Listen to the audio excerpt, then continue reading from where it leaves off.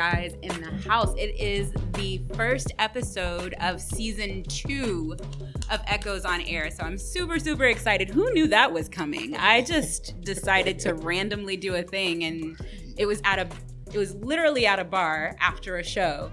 And somebody was like, hey, you should really do that as a podcast. And I was like, people keep saying I should do that as a podcast, but I don't know. And Jack was like, I do podcasts. And I was like, do you? And then we were doing a podcast. And so that's how that happened.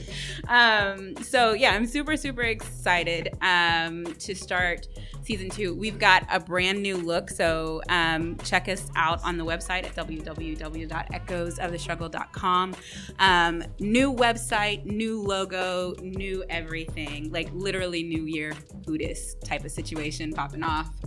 So I'm super excited. Before we dive into the topic, which will probably take a little bit of the laughter out of my voice, how about we do a roundtable of introductions. For those of you who don't know, I'm Janelle Gray, co-producer and host, and and Jack the Ghost, who you won't hear, but he's here, and we'll go to our brand new co-host. That's me. Hi y'all, I'm Chris. I am new for 2019, co-hosting the pod, which I'm really excited about. Thanks Jack, thanks Janelle, y'all the best. But that's me. I'm on Twitter a lot. Okay, I guess I'm next then. So my name is Carlos. This is my 3rd time on the podcast, which is, I consider myself more of a listener, but I like getting into these conversations because you know how to pull them out of me. So I appreciate it. So I'm excited to be back. It's always a good time. So yeah. My name is Celeste, and this is actually my first time. Hey, welcome. Thank you. Sweet. And we also have one remote coming in because we are not just about Dallas, Texas. We sometimes call some other people. So I'm in Austin, branching out. We're still in Texas, but just a little bit. I'm Texas. Tara Texas. Tushke.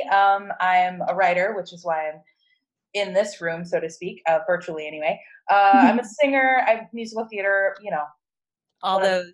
Does all the stuff. I make jewelry. I don't think I knew you made. You know what? We'll talk about this after. I don't think I knew that you made jewelry. That's not about the podcast. But we'll talk to you later about that. I do want to know about that information. So our first topic, I couldn't really decide at first what I wanted to talk about, and then the R. Kelly thing happened, and I'm going to be honest. I fought against doing a podcast about R. Kelly. And I think the reason that I fought against it is because I was like, I don't want to give this anymore. I don't want to give him any more airtime than he's already getting. It's already all over the place. And I just I resisted and I fought. And then it got to a point where it's like I'm doing, if I'm doing what I say I want to do with Echoes, which is, making sure that we're sharing experiences and just kind of diving into these topics, I would be doing my own wish for Echoes a disservice by not talking about it. We're going to talk about R. Kelly. We're not going to focus on R. Kelly. He just happens to be the example that is prevalent in the news media for right now. But we're going to talk about that and human trafficking. What I didn't realize until I was also putting this together is that it is National Human Trafficking Awareness Month.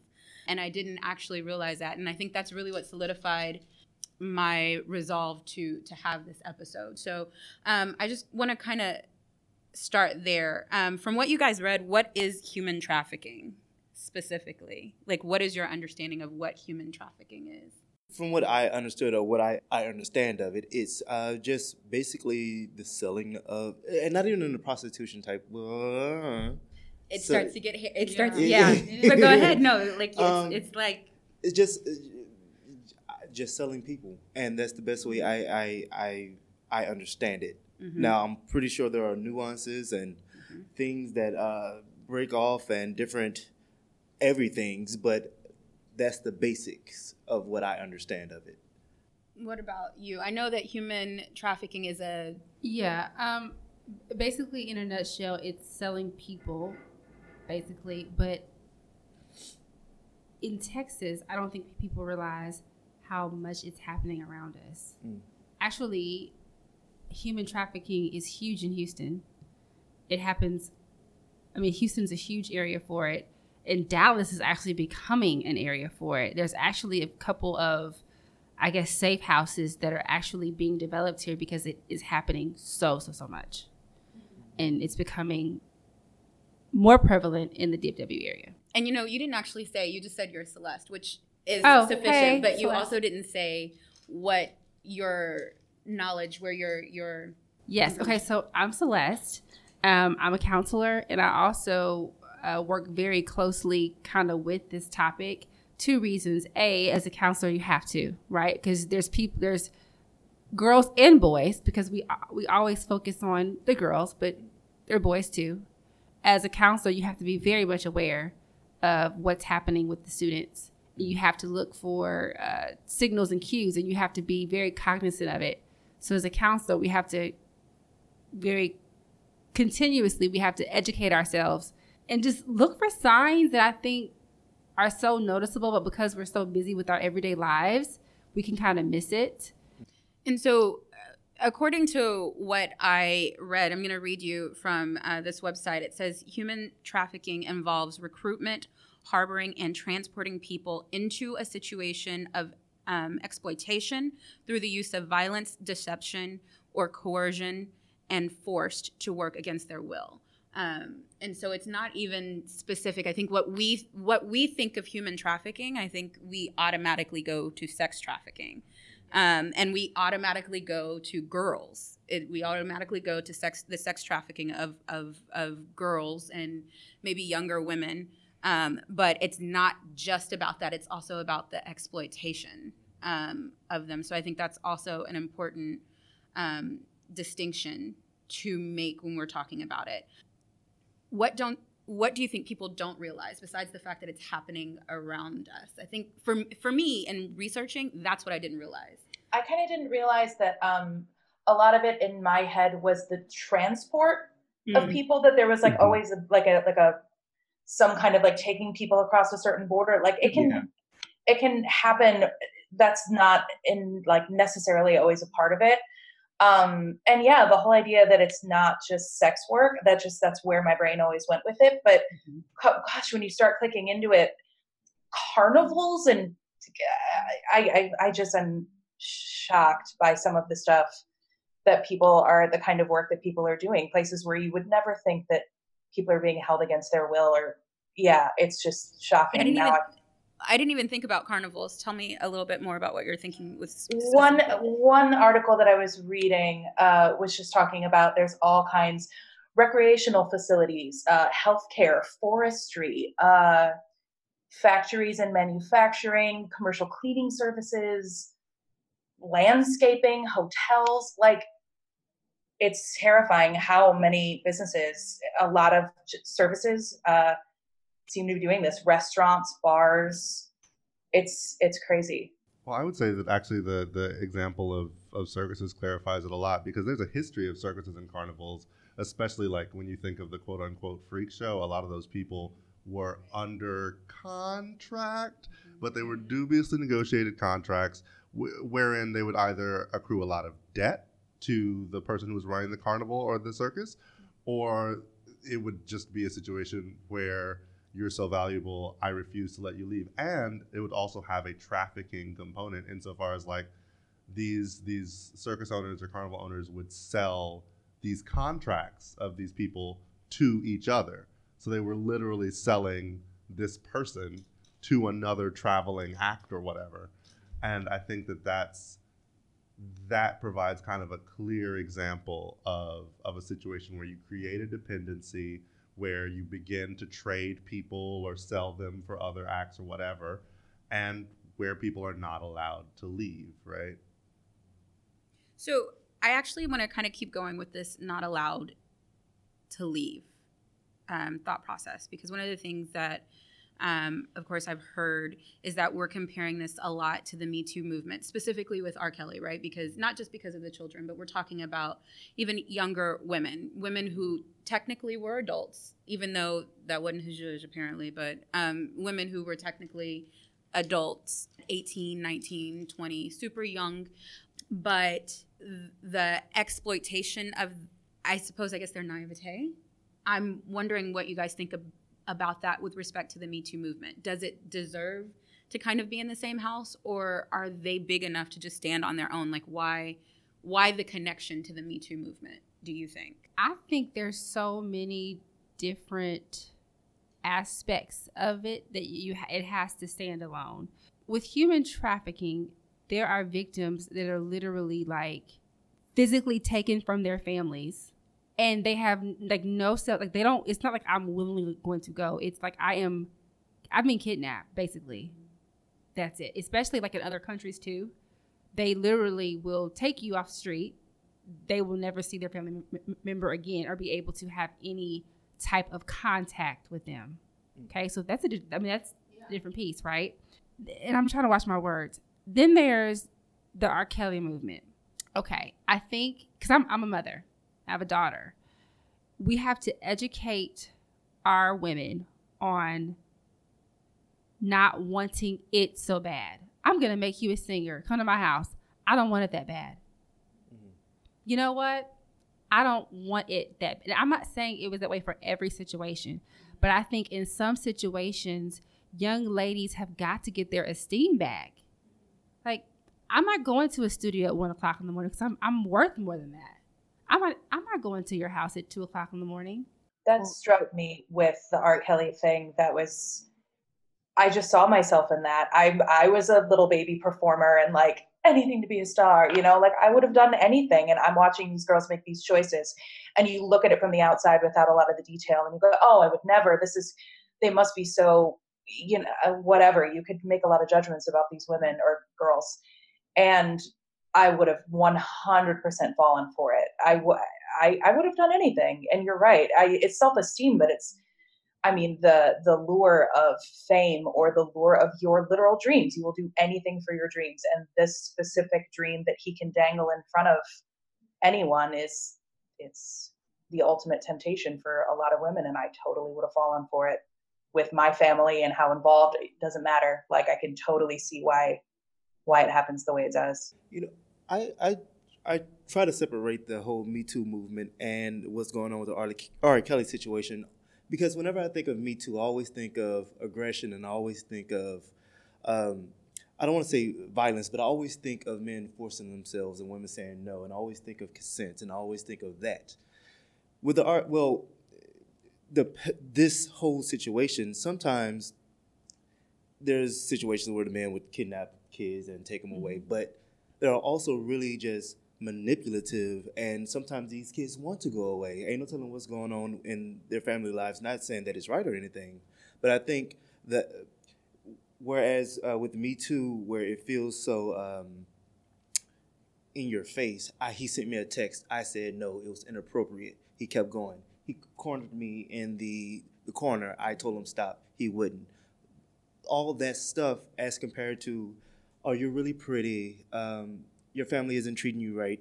I can take you somewhere where it just seems so much more psychological. It sounds a lot more insidious that way, right? Because and looking at and just the way that you just laid that out, right? It is super upfront, essentially, in that you walk into a room and someone says something out of the way to you, or makes you feel that you have to do a thing, or assaults you just outright. It is kind of like in that moment, versus what you're describing, where there's the grooming that takes place, and then the patience that's required to make that happen. You know what I mean? Patience has never sounded like such a horrible word until just right then. Yeah. Like, you know what I mean? Mm-hmm. Patience is one of those things that I often say it's not a thing that I do. I don't do patience well. I'm trying. God knows I am. But when I make my mind up about something, I want it, and I want it now. Like, I have that sort of thing. And so I keep saying I need more patience. And it sounds like such a good thing to have until this situation, when you think, God, then it just sounds disgusting. It just sounds dirty. Well, I think in this case, it's not really patience, because he's getting what he wants the whole time, right? Because what he wants out of it is clearly like the fact that he goes through this cycle with so many different women is what he enjoys is breaking you down to the point where consent is no longer a possibility, right? Like, because I agree that the first several steps from watching the documentary, it does seem like the first several steps are always consensual. Even to the point that some of these people will fight their parents. Like, no, he's going to make me a star. I'm going to go. But clearly the way that he operates is literally to remove the possibility of consent so that he can then do whatever he wants, right? Is to make these women financially dependent upon him, emotionally dependent upon him, isolate them from anybody else who might be like an opposing influence in their life, make them, like he really trains them to be physically dependent on him, like they can't go to the bathroom unless he says, they can't eat unless he like gives them food. So it becomes, again, a process of taking away all consent. And it's interesting because it does, to get back to sort of the human trafficking angle, it's not all like the beginning of human trafficking because, again, every step at the beginning is voluntary. But as I was reading about human trafficking, it looked so similar to the end result because the end result is there's young girls running around and somehow they never have their own cash and somehow like they're always on a plane, but they don't really have like enough stuff that would go with them to be on the plane. And there's always an older man around that's kind of paying for everything. If you try to speak to them, the man is going to talk for them instead. And not that human trafficking is just women, but like that whole situation of there is a person here who basically functions as not a person. Like you're not allowed to be a person in the real world. You're not allowed to exchange money and goods. You're not allowed to speak to other people outside of this group that you're. It's like almost like it's their luggage. It's their. Yeah. It's like carrying like on a plane situation. It's literally like I'm just carrying. This is and what I'm transporting. Really, this is how I. It becomes the same thing. Like the end goal of the way that R. Kelly abuses women and human traffickers is, again, to have a person that is no longer a person. That's the goal of all slavery, right? Is to have a person that doesn't function as a person, but only does. They function as that service that is requested, whatever that is. Which, and again, going back, and I'm actually going to read this list. Well, I say I'm going to read this list, but I'm old and blind, so we'll see.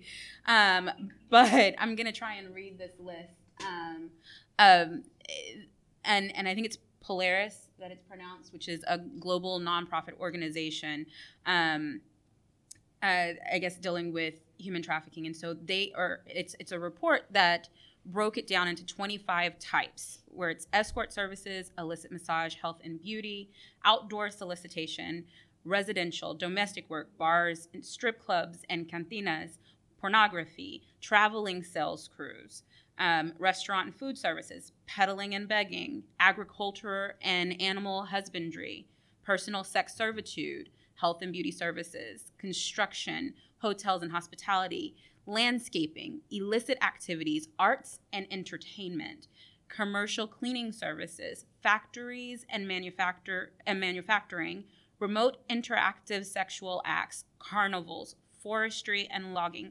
healthcare, and recreational facilities. And I'm going to put this link in because I think that it bears like, and for those of you that read the article, you can kind of speak to this. But when I looked at that list, I was like, I'm trying to figure out how we're going to make these connections to human trafficking. But I also want to point out that list was created after this particular organization started looking at all the examples of trafficking, and then they had to create categories, like subcategories to put them in, which means, and the reason I'm pointing this out, which means that there was sufficient examples in each of these categories to warrant having an entire category. Right. And the fact that, as humans, we often consume arts and entertainment. As humans, we often stay at hotels and eat at restaurants. As humans, we go to carnivals and circuses and interact with healthcare. And some people have, hire domestic workers and hell, the health and beauty alone, the amount of money that we spend in that, what that means is on a day-to-day basis, you as an individual have an enormous chance of interacting with someone who's being human trafficked. Yeah. You know what I mean? Like that. And that, I think, out of everything that I read, I was like, oh, shit. Like, yeah. And that's kind of what I meant by us not seeing the signs. Mm-hmm.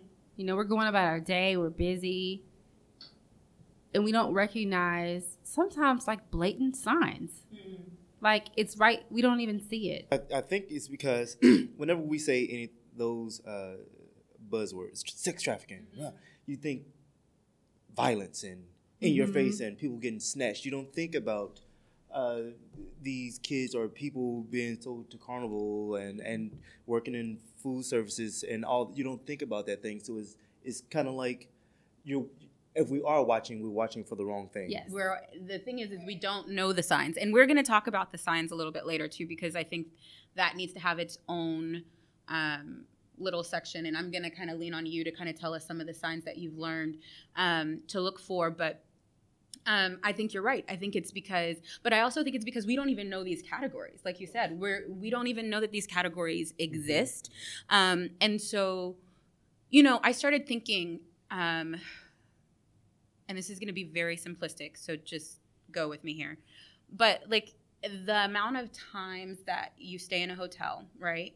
And the people, you know, the housekeeping that comes to your hotel, the things that we are seen on, that we're shown on TV or in movies is that they are taught to not be seen, right?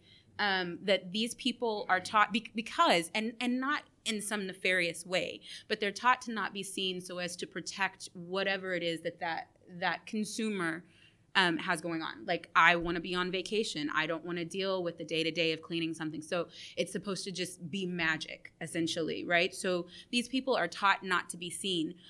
And I think that that's the thing that I think, right? So when I leave my hotel room and I come back and the bed is made, it's magic. But I don't think about the people that I passed in the hall that are taught not to be seen. Yeah. I don't know how many of them are not being seen because it's just part of their job, and how many of them are not being seen because they're in danger. I think that's what I was sitting with when I was reading those things. And it just never occurred to me that these are things that I should be thinking about. These are things, and I also wonder, to throw out to the group, is it our own selfishness, our own, like the fact that we hardly look up from our phones, the fact that we hardly, like, do we even know what to look for anymore? Do we even know what humanity to look for in each other anymore? Like, how do you know that someone is hurting? Hey, it's one of those situations, for me at least, I expect somebody else to notice it before I do. They'll catch it before I catch it. There's no way these people could be, working in this area and there was nobody to catch that. They didn't have this, that, and the third. So I'm not going to look your way because I assume it was taken care of. There were too many other rings of people to have caught it. And why or how would I notice if these officials didn't notice it? So I think, for me, that's why I don't think about it. I assume somebody else caught it. It's gone through some, but I think we also assume that if they did see it, somebody would say something. And somebody would say something, right. And unfortunately, especially based on what we're seeing with R. Kelly, some people didn't say anything. Well, a lot of people. Right. Everyone who's ever worked with him, and a lot of people did say something, and we still didn't listen. And didn't listen. Yeah. But or did they just not say it loud enough? Like there's also a level of like, you can say something and say something and say something and say something. Like, I'll walk around and wear a T-shirt. Like at what point do you know what I mean? Like, you can't just say something and walk away. In the R. Kelly situation, some of the parents didn't want to say anything. Mm-hmm. I mean, even when R. Kelly was on trial, the young lady's father, he wouldn't even testify. Oh yeah, and I mean, we can speculate about why the girl didn't testify, but the main reason he wasn't convicted is because the girl who was in the child pornography tapes did not testify against him. She would have had to have said, "This was him." And obviously that was like, clearly her family also did not want to. Right. I mean, did not want her to be involved. So, but then this also goes back to, I don't want to keep tying it to this, but there's an argument that I've had with a couple of family members, and again, separate from Me Too, but the same argument that I'm approaching here, and that there's still a level of dependence on a situation. So, for example, looking specifically at the Me Too movement, if this person has the potential to hire you or give you a promotion, what have you, and the only way you're going to be able to pay for your child's whatever, or your rent, or whatever the case may be, the only way that you can do that is by taking this job or by taking this promotion. And then they use that against them, right? To what degree is it the fault of that person? And to what degree? So now taking that argument that I was saying, where I was like, I get it. Like, I'm lucky that I've never been in a situation. I have too many friends and family. I'm never going to starve. You know what I mean? I'm always going to have a place to stay. I am good, but I am not the only example of human in the world, and there are people who don't have that. So applying that to this particular situation where we're talking about R. Kelly, I don't know this particular, because I was trying really hard not to consume too much because it was too heavy for me. But yeah, and so I try like to limit what I take in. But specific to this particular guy, if he has other children, if he doesn't know how he's going to eat, if there is something that's there that's exploiting it, and I get that it's like, this is your child, like this is, I get that, but I'm also asking what you guys think about that. Like, what if he doesn't know how he's going to feed all of his children? Then what happens? Well, like, I mean, I would say that this also connects to the broader Me Too thing insofar as it's always dangerous, and dangerous doesn't mean you never do it, but it's always dangerous to combine sex with any kind of power dynamic, power differential. And that's, there are also power differentials that are sort of in some ways inherent in sexual relations, right? But like any kind of disparity that is too extreme, I think we just as a society should just know that's not something where sex should be involved. In the same way as we know that, like, that's why we say that it's not okay for even like a 25-year-old to have sex with a 17-year-old, right? There's just too great of a power dynamic difference. This person over here is like a full-grown adult, out in the world, paying their bills, whatsoever, whatever. This person is a child. And we understand that because we want, of all things, sex to be where we have our freest choices, where we have the least coercion in our lives. And so I think saying that it's incumbent upon someone like R. Kelly, who is constantly going to be interacting with people who are from where he's from situations of poverty, from situations of lack of resources, from situations of lack of investment. When he relates, like sex should be the farthest thing from in any way relating to that, because you know that already you represent so much opportunity to people that you have such an unfair power advantage in any situation. And that's just like, that is a situation where sex just should not come into play unless you are going to like, you could also say if like one adult who's rich and one adult who's poor should like, they can have sexual relations, that's normal, right? But even that should come in a place of commitment to a certain extent, to a place of, because even then you can have, lots of people are in ordinary relationships that still have unhealthy power dynamics and still have sexual coercion because, oh no, okay, if I don't do what he or she wants in terms of sex, then all of a sudden, they're gonna, my allowance is gone. Right.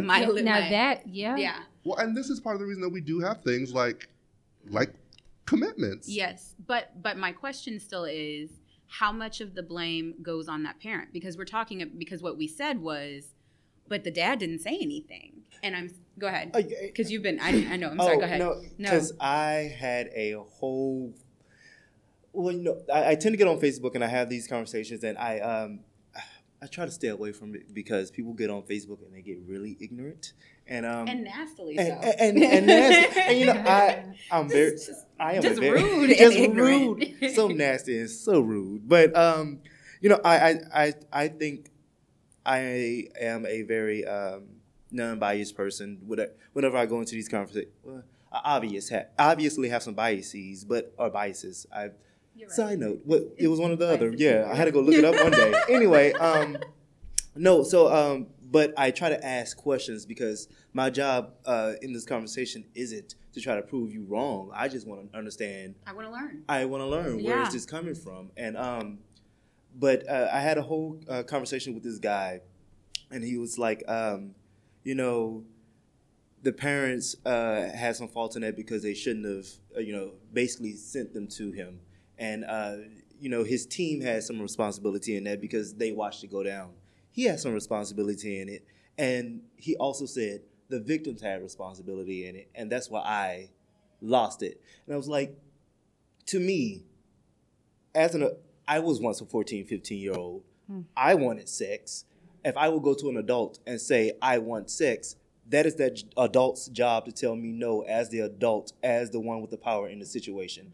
So, and he was going through this whole conversation and was trying his hardest to just acknowledge that R. Kelly, ultimately, when all the other barriers failed, he was the last one and he failed. And they all deserve some type of responsibility. And that's horrible. I don't think... So, whilst they share some culpability... He ain't the last. He right. is absolutely the first. The middle, the last. Right. He's if he had stopped, there would have never been a there right. was no reason for them to call him on it because it would have never happened. Right. Well, yeah, true. Yeah, but so when the Aaliyah thing came out, first of all, the moment I saw the tapes when I was in high school. This is when he's about to tell his age because I'm like, wait a minute. I remember. Because I refused to watch those tapes. I mean, I was also too young to watch them, but I was like, no. I was interested because I was a fan. I was like, oh, not R. Kelly. And, when you're young, those rumors and stuff, you kind of want to check up on it. Just be like, oh, not this person. Let me see. And I saw the videos and everything. Like, oh, it's clearly this man. And from that point on out for me, I was like, he obviously is what he is. And but then you get those conversations from people in the community, the black community, who well, she's fast and she wanted it anyway, and she's this and blah blah blah blah, and it makes my skin crawl because regardless, at the end of the day, he is the adult, she is the child. If that child asked R. Kelly for a penthouse suite in New York, I bet he knew how to say no to that. Right. I bet he knew how to say no to a car. But right. So why couldn't he have just stopped? And I don't feel like there should be a conversation after that. But what about the girls? And what about why couldn't he just not do it? Period. So now here's the thing, and I think Tara, you said something like this in the article that we just posted on the blog too, which brings me to my next question, which is how much does toxic masculinity play a part in this, in terms of how we interact with it? Because I think that to me is the fact that you can say that it's the child's fault, and that the girl was too fast. I don't know that I've ever heard someone say that about a young boy who was assaulted. Do you know what I mean? Yeah. Right. Like we don't say he was fast. If anything, we would say he's like, oh, well, you know how boys are. And it's not. But when women do it, when girls do it, they're too fast, and it's a negative thing. When boys do it, oh, well, you know how boys are. They're curious. But they're too fast in a good way. You're advanced because you had sex with an adult as like a 14-year-old. No, you were an abuse victim. Right. Yeah. And that's what it is. Let's call the thing what the thing is, and that's called abuse. But I'm just throwing that out there for you guys. What are you guys thinking in terms of how that plays into, not because I think it's pretty obvious how toxic masculinity appears, but what about our interaction with it? I think we support it so much. I mean, in this R. Kelly situation, the fact that anyone could blame a victim across the board, the one woman was 20. I forget how old she was, but she was, well beyond 18 or 19. Blaming the victim in a situation like this across the board is horrifying to me. So the fact that it's exponentially more terrifying to me that anyone could blame a child. That's just it's not even just that they're children, it's that they're victims. And like the non-belief of victims is just like something I could talk about all day long. But when it comes to toxic masculinity and all of this, I just sort of look at it, it's the play on fear and on control that I think as a woman, and of course not every man, but like this it's the exchange of power and control that I don't necessarily understand. And I just sort of look at like, why does he need this? And I mean, we get a sense of it that R. Kelly was abused, that R. Kelly grew up in a super tough situation, and that there are reasons for it. But I don't know, when it comes to why he does what he does, why men like this do what they do, how much of it is just being a man in our society? I can't answer that question. And it's so hard to I'm sorry. Now that we're finally woke as a society, but not 15 years ago, not even 10 years ago, it's really hard to recognize what is toxic masculinity, quote unquote, because we grew up in it. We've been surrounded in it. We've marinated in these juices for years, and the sense that men feel like they have ownership of everything, and they're gonna get it no matter what. And women and anybody who's able to be overpowered in any sense of the word, or anyway, is we're used to that.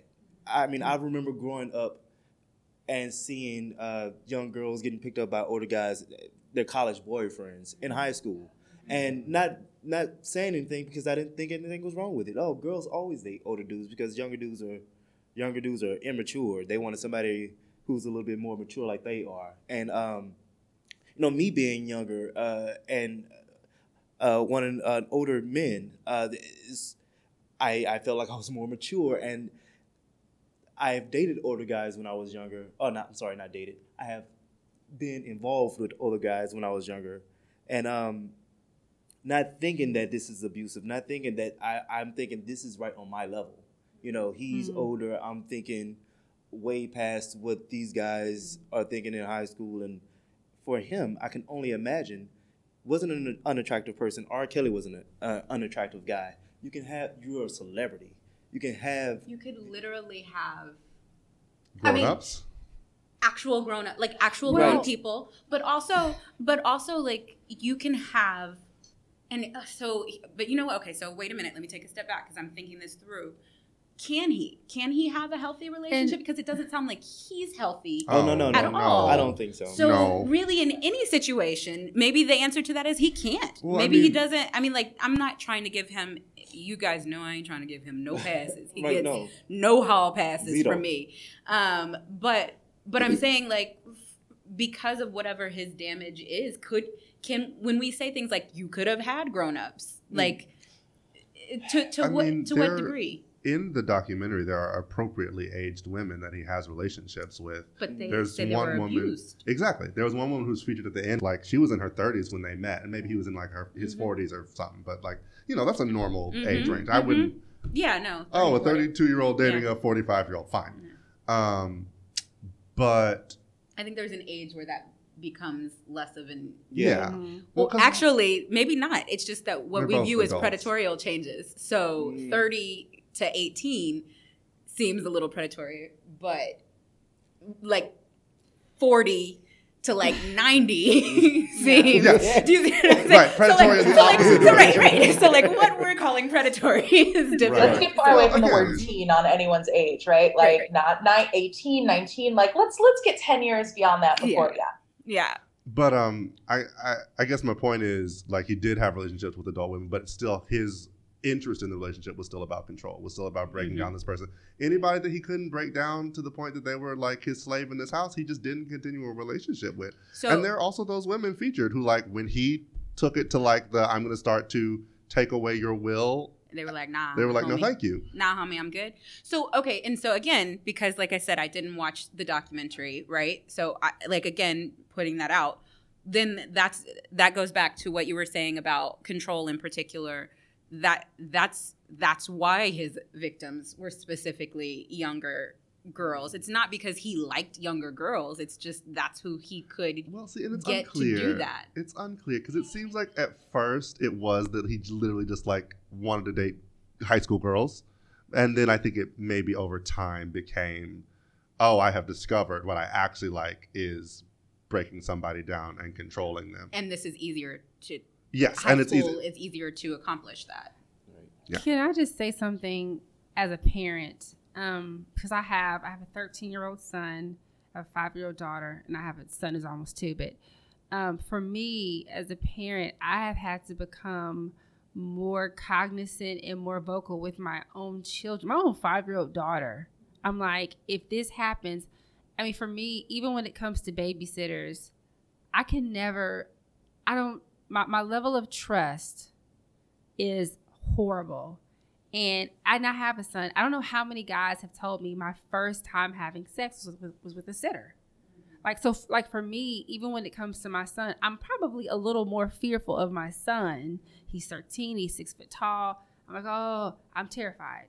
So for me as a parent, when you talk about these topics, as a parent, you have to scream to your children, you know, their worth, their esteem.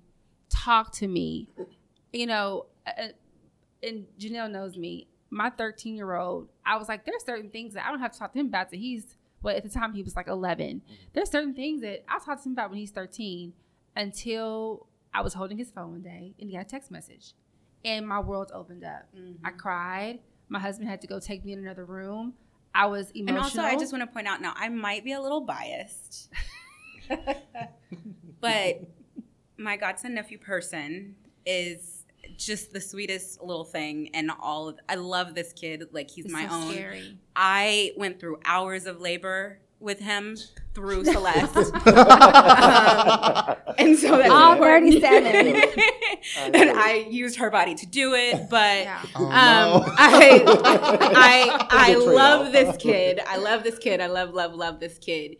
But also he's genuinely, honestly, he's genuinely a good kid. And I say that to say that I think sometimes what we also do is when we're looking at kids, we're like, well, he's a good kid. I don't have to do that. He's not gonna do that, or he's a good kid. Kid. He's around good kids. He's a good kid around good kids. There's nothing to worry about. He's making straight A's. His grades are good. Yeah. And so I just wanted to interject that and then now finish. I'm sorry. What you were saying. So for me, first of all, I have had to scream to my kids, like, if this happens, talk to me. The stuff that I don't want to hear, tell me. You know, like for me, sitters, if you're not family, and sometimes you can be family and still not watch my kids. Like, and Janelle will tell you, I'm like, I could never find a sitter. Because if you're not like my mom, my dad, it's like 4 people. But to me as a parent, you do have to be, your eyes have to be so open. I mean, like you were saying, in high school, you were dating men that were over 18. Or you like, you have to be so cognizant of the things that your kids are dealing with. Yeah. You just have, your eyes have to be open. If not, 2 years ago, the text on his phone changed my whole perspective. I remember very clearly getting that phone call. I was crying. I remember quite clearly getting that phone call, and it was a full-on breakdown. Yeah. She was like, are you kidding? Do you know what your guy... I'm just saying, I mean, it was a full-on parental freak out. So, I mean, because I always think that once I do finally have children, I would like to be as open as possible, but also be protective. But how do you ride that line as a mother of being trying to protect your kid, but also like letting them live their lives? How do you? So, like my 13-year-old, I'm not your friend. Be mad at me. I don't care. Mom, can I go to the mall? No. Mom, I don't care. Like, a lot of times also, parents... she says it literally just like that. No. No. I mean, like, that's not... No, you want a sandwich? That's not just conversational. That's actually how she talks. No. And then walk away. No full stop. No commas, nothing. I can be at the mall with you. I mean, I can be on the second floor. You can be on the first floor. But Mom, when are you not going? Because I think parents, we want to be our kids' friends. And I mean, we love our kids. So it's like, oh my gosh, he's mad at me. I don't care. Yeah. You can be mad all you want. There's that YouTube video. I don't know if you've seen. I think I sent it to you. But there's a YouTube video where she says she's sitting there eating ice cream and pouring wine into her ice cream, which is the funniest thing. Yeah, like, she was like, she said, you know what? I just want to let you guys know, at one point or another today, all of my kids are mad at me. All of them. And you know what? I don't care. I don't care. I mean, and honestly, I'm not your friend. I'm not your friend. My job is to protect you. Mm-hmm. So there are some things that I can see that you cannot see. Mm-hmm. My eyes have to be open. Now, when it comes to like sexual language, I ask my son, like, has this happened? Is someone trying to do this to you? I am very, very, very open to the point where he's embarrassed. I don't care because somebody is saying it to you. So I need you to go ahead and tell me. And the fact that you can respond to me indicates that you've heard it before, right? You know, so like if I ask you a question and you have an answer, that's an indication that this ain't the first time you've heard that. Right. You know this word, so let's just go ahead and put it out. Even my daughter, I've never used like, this is what it's called. And if someone touches you here, you need to tell me. I'm not going to use a cutesy word. Yeah. This is what it's called. If someone does these things to you, I need to know. Even with my son, he plays basketball. Coaches don't have my son's number. In fact, don't talk to him. Talk to me. Okay? Because I don't know where you're going. It's my kid. So I have to teach my kids, my son right now, when coaches come to you with basketball or they want you to, hey, can you try out for my team? My mom. Now he goes, oh, she's right there. But that is something that's learned, and it's taught. That is a thing that he has learned to do from that. That again, and it could also be from your experience as well, because you've been in education for this long. You have seen children that have come through. Like my interaction with children is when I go and speak to a class, that's once, maybe every quarter, unless they are related to me. My interaction with children is so small that I absolutely wouldn't know how to approach a situation. If I saw something that looked a little weird, like at what point? It's not knowing how far is like this kid is just having a bad day versus but I also think of like when you were 13 and 14. I mean, in all honesty, teenage angst is a whole thing. You know what I mean? So like, what about the rest of the village? You've already instilled all this knowledge and you wanted all this conversation and you want that openness between you and your child. But then they go out into the world and then they have influences of other friends and influences of all this other stuff, and they do get into some type of trouble, and then the adults in that village don't say anything. When do we come together as a village and talk about this? For me, with my own kids, relationships are everything, right? And so relationships start from birth. Me and my son are close because we've always been close. So if something happens, I'm honest, and he might think I'm a little off because I am a little strict, but I am. I'm strict. No. I don't care. But we're close enough to where he can tell me stuff. Like he's not. If anything, it's weird because I'm his mom, but we're so close that he's like, Mom, I feel like I can talk to you as my friend. Sometimes I say stuff I shouldn't say it. So you also have to have that open line of communication to where your child feels comfortable with saying, like, I'm strict because I have your back. I'm trying to protect you. If something happens, you need to tell me. Yeah.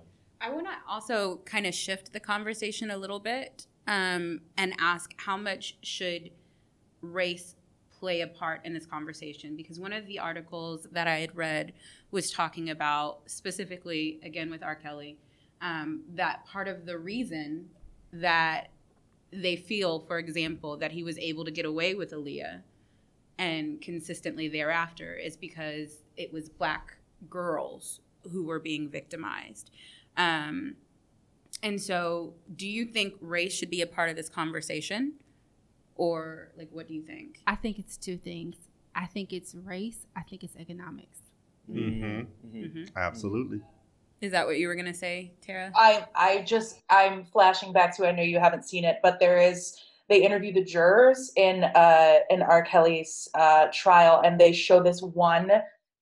I had to pause it and like take a minute. There's this old white man, I don't know where he's from. There's an accent. I have no idea, but he basically said, oh yeah, all those girls that were going up and testifying, I didn't believe them. He talked about how what they were wearing, little girls, like they were still children at the time.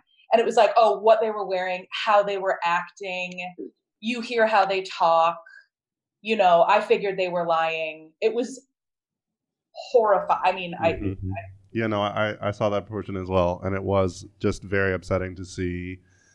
And I mean, clearly the people who produced the documentary put it in there to drive home the point that the fact that I don't even like to call him R. Kelly. R. Kelly is a musical artist that... His name is Robert. Right. Yeah. Robert is a notorious sex offender. Yeah.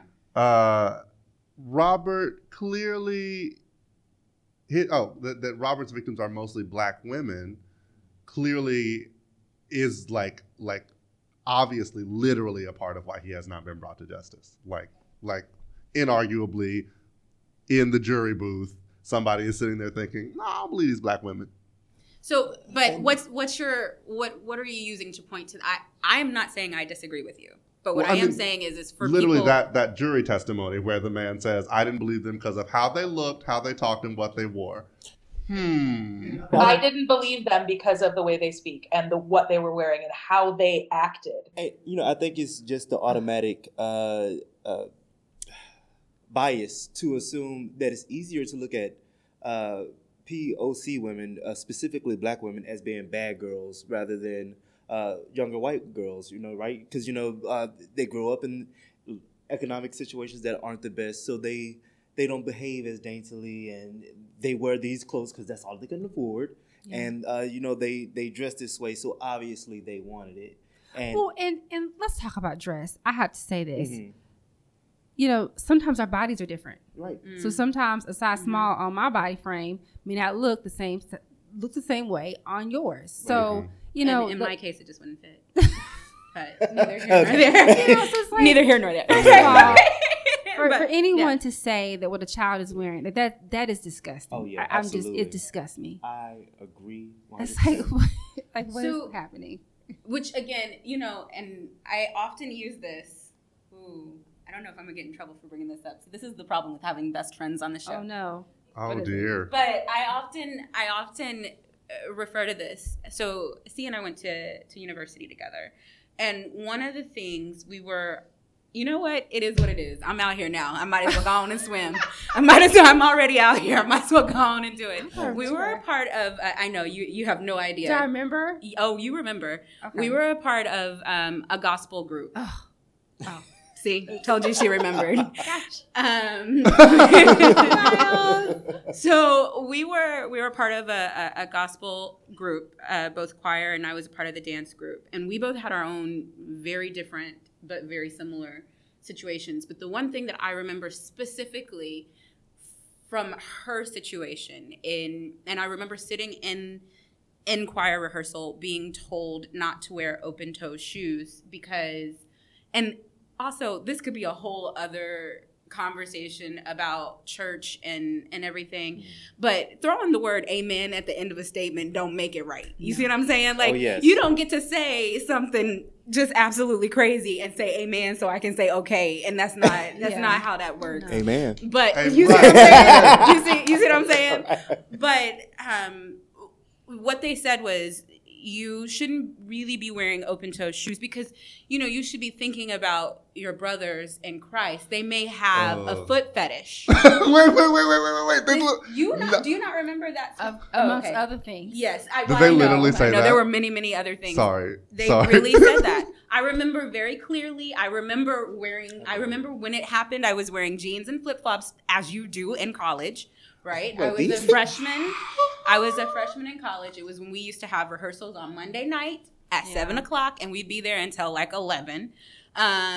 And choir rehearsal, and that was a statement that was said. And so I say that, right? I know that was a tangent, but I also say that because that is a thing that when we're talking about, like, and I'm saying that too because to me, even in that moment, even at the time I was 17, I was 18. I was 18. I was newly 18 when I was a freshman at university. And even at that time, at newly 18, it just sounded so absurd, right? So ridiculous. You're basically you're blaming people. Exactly. And I was like, so wait, I can't wear. So what if people like really like smiles? I can't smile. Right. Like what if people really like teeth? You see what I'm saying? So like now I just like my forehead. Right. I ran out my headbands. Right. So what am I supposed to do? And realistically speaking, within the community that we live in right now, but at the same time, you chastise people who cover up completely. Mm-hmm. You chastise these religions who actually literally cover up completely because you're like, that's horrible. Mm-hmm. But at the same time, you're like, oh, but what she was wearing, like, what the heck? What am I supposed to do? Am I in or am I out? But I'm sorry, I got on a tangent. But I think that is also the thing. It sounds so absurd when you put it to, they may have a foot fetish. Right? It sounds so absurd, but it's not any different from we didn't believe them because of what they were wearing in terms of the shirt. Like it's really not a far jump. It's not even really a big step, let alone jump. Anything that makes women as a whole responsible for men's sexuality, I think, is stupid. I think that men are responsible for men's sexuality. Like whatever their actions are. Like, you know, exactly, just like a human who does an action is usually responsible for honestly, that's the human's action. We are still in a state where we haven't fully recovered from the idea that the woman is the keeper of the morality of the community, and so men's morality is somehow women's responsibility. And it's just... And that's toxic masculinity, right? That's it. That it's not even your fault to begin with, or you only have partial fault in finding a young girl's toes to be just too demanding on your own self-control. It sounds stupid. Like, it literally sounds so stupid every time I hear it, though. But yeah. I'm just mad that they literally, in the middle of choir rehearsal, said, no, they said what about the foot fetish? Like, really? Am I lying? No. This is so astonishing to me. Like, what? So yeah. How could you even force those words out of your mouth and not laugh? They said it. They said without it. laughing. And not just once. There were lots of things. There were many things, but again, that could go on a different tangent because, you know, church and religion and whatever. So here's my question. And I think when you and I talked, Tara, I think you're the one who brought this up. And I don't remember if it was something in your article specific to race or if it was something that we just talked about in our aside about this. But with respect to, that's me. I'm a bad host. Everybody reaches for their phone, turn their phone off. Yeah. So one of the things that you talked about was specific to people of color, to victims of color. So before I ask this next question, what is the thing, because you actually said something, I should have pulled this up on the break, but you said something about, she's like, what did I say in my article? But you were talking about, you know, how you interact with things that happen in communities of people of color and how you act as a white woman dealing with that. And kind of you likened it to how you think men should be approaching some of these questions. Mm-hmm. I saw that part. I very much agreed with it. Yeah. And she's like, I have no idea the thing that I said. But so let's just go off the top of the dome. What is the thing that you have learned in terms of interacting with as you're coming to see like some of these other experiences, what has that taught you that you think would be helpful to men in situations like this? Look, I mean, I, as a white woman, I'm like the most cherished for no reason, protected for no reason group of humans probably on the earth. So whatever I feel like I've experienced. It's sort of I grew up in like the whitest of the white little town in Ohio, and then you get out in the world and live in New York for 10 years and go, oh wow, there are other experiences other than my own. That's amazing. So first of all, there's that, and just learning that over a process of, I don't know, over the course of my whole life. But learning that already my own experiences as a woman, and trying to talk about that and trying to understand where men are coming from, and because you just start to get you lose trust in men. You lose trust in I just can't imagine basically what women that are less privileged than myself, which I am the most, the terror and the fear that I feel a lot of times, or just how that affects my daily life. Even in my own home, when my doors are locked, that affects me. I can't even quantify. I can't understand. All I can basically do is step back and go, so for you, times 20, times 100, right? So I guess when men are trying to understand what all of this means, and just how deeply affected women are by all of it, I guess that's a similar path that they should take. Like, I can't even understand, but let me listen and try to hear, and not coming from a place of defensiveness, or like, defensiveness comes up a lot. Not all men, hashtag. But you've got to step beyond that and get to a place of learning, and just be open and hear people, and not just hear the own tape in your head that says, no, but I try, or whatever the case may be. That's not me.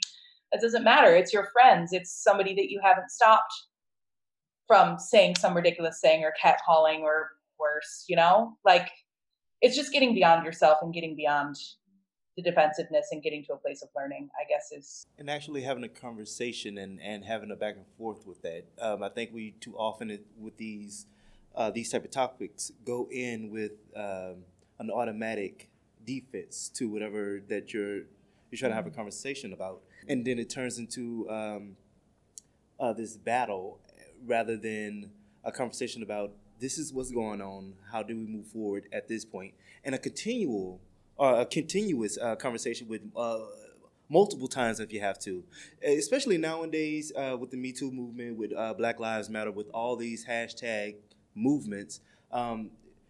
Too often we talk about it and then it burns out, but then those people who still want to have that conversation, you get folks who say things like, okay, not this again. Okay, this happened. And then you become so numb to even wanting to have the conversation, and then it stops. And I think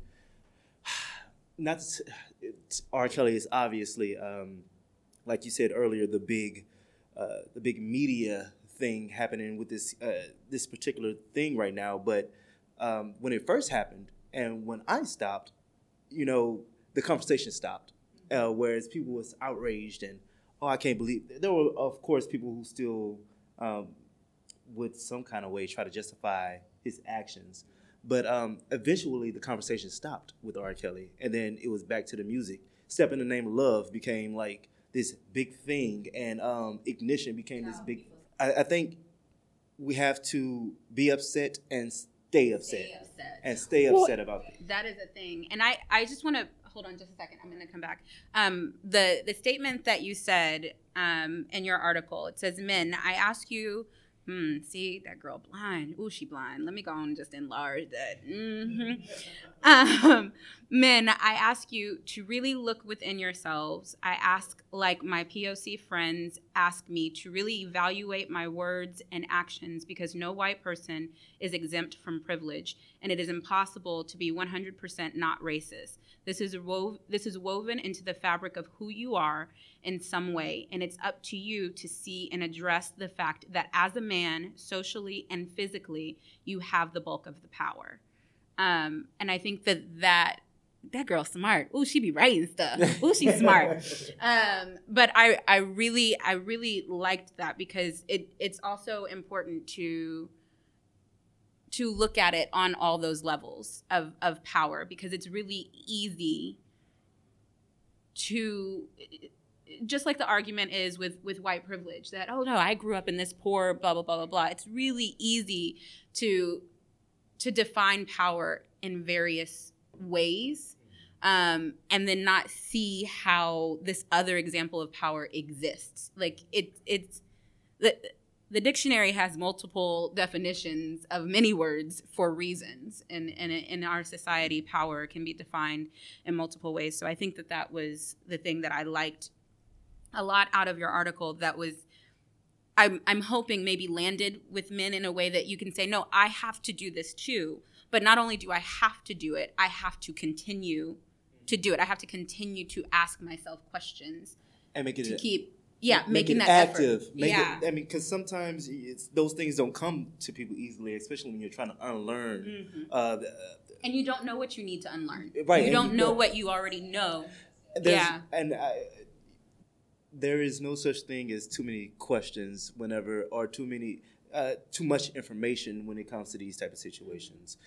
As men, as white people, talking to black folks, I don't think there's a certain point where you need to educate yourself, but also being willing to have those open conversations and just actually talk and without the whole, but I also, but what about me, and blah, blah, blah. And, those.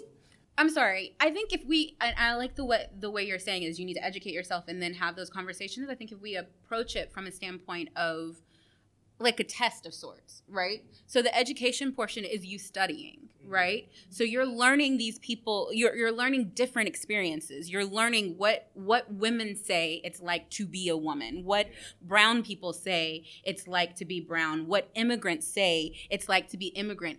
And then you go out into the world and you test that knowledge by asking more questions and interacting in ways. And so if we approach it from a standpoint where the education is the studying, this is me really, really trying to understand what's happening.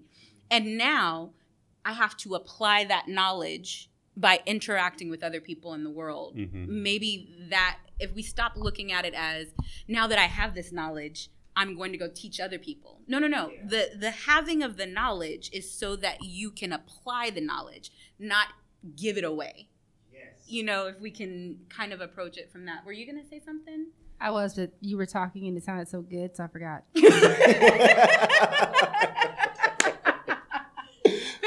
Fair enough. And I don't think anybody wants their movement hijacked. I don't think I want a white guy, a heterosexual white guy, to tell the experience of my homosexual blackness. Yeah. I don't think any woman wants a man to, I read this on the internet and I read a few things. So let me mansplain your feminism too. Right. Let me tell you what they're really thinking about. It's not about that. And I think it's going back to Facebook, because honestly, we're not as social anymore. We don't go into bars and stuff and talk about these type of things. Partly because for me, I guess in general for Americans, it's rude to talk about sex and politics and religion. So, I don't know that I agree with that.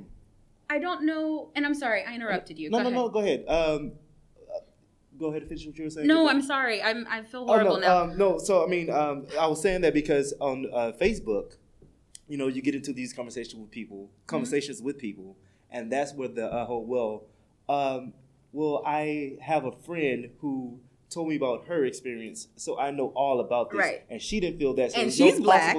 Right. So ergo, right. You must have that experience. And also, and then you get this one general experience of these are what these people are, these victims are. And I saw something on the news. I forgot whatever.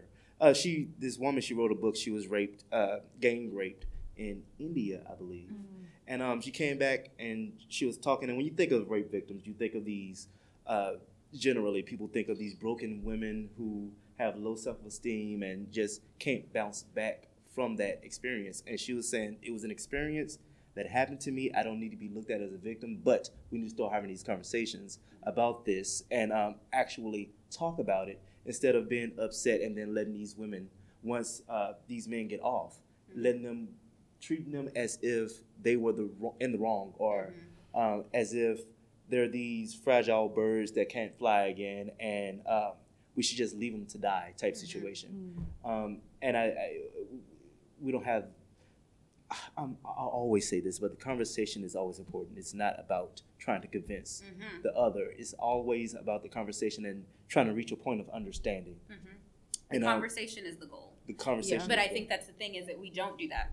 The end result is the goal, in terms of how we're doing it now. But the conversation is the goal. The conversation is what's important. But I was going to say, I don't think I agree with saying that we shouldn't talk about these things, because I think, and not talk about, like, I know you're not saying that, but I'm saying, like, in XYZ company, like, right? So there are things that I think we have made off limits in a way to protect ourselves in this particular situation. So those things are the things that keep people quiet, because we don't talk about them when nothing is happening. So nobody's going to talk about them when something is happening. And so it's really easy to be like, yeah, we don't really talk about race relations at work. We don't talk about politics at work. We don't talk about whatever the topic is at work. But the thing is one would hope, but we know this ain't real, that you would hope that wherever it is you're working it's more likely your job will have a higher mix of people and experiences than your circle. Because your circle is going to be the people that you choose, where you're on the same wavelength, you have the same similar goals, backgrounds, or whatever. That's your friend group. Those are the people you chose. But work, those are the people that the company chose, which means that you're more than likely going to have a higher grade of like a mixed group of people to talk to there. That's where the conversation should be. That's where those conversations, because if I don't understand, if we were to just break it down, and I hate talking politics on here, but like just breaking it down versus liberal versus conservative, right? When a conservative talks to their conservative friends, they talk about the extremes of what they've seen in liberal thoughts. When liberals talk to their liberal friends, they talk about the extremes that they've seen in conservative thoughts. Nobody talks about the fact that this person that has liberal views mostly thinks, but however, I think we're doing this a little wrong in these. Nobody talks about that middle ground. And if you look at each of those topics that way, no one talks about that. And then you get all these people going out, and that's how you have red versus blue and black versus white, because we don't know how to live in purple and gray.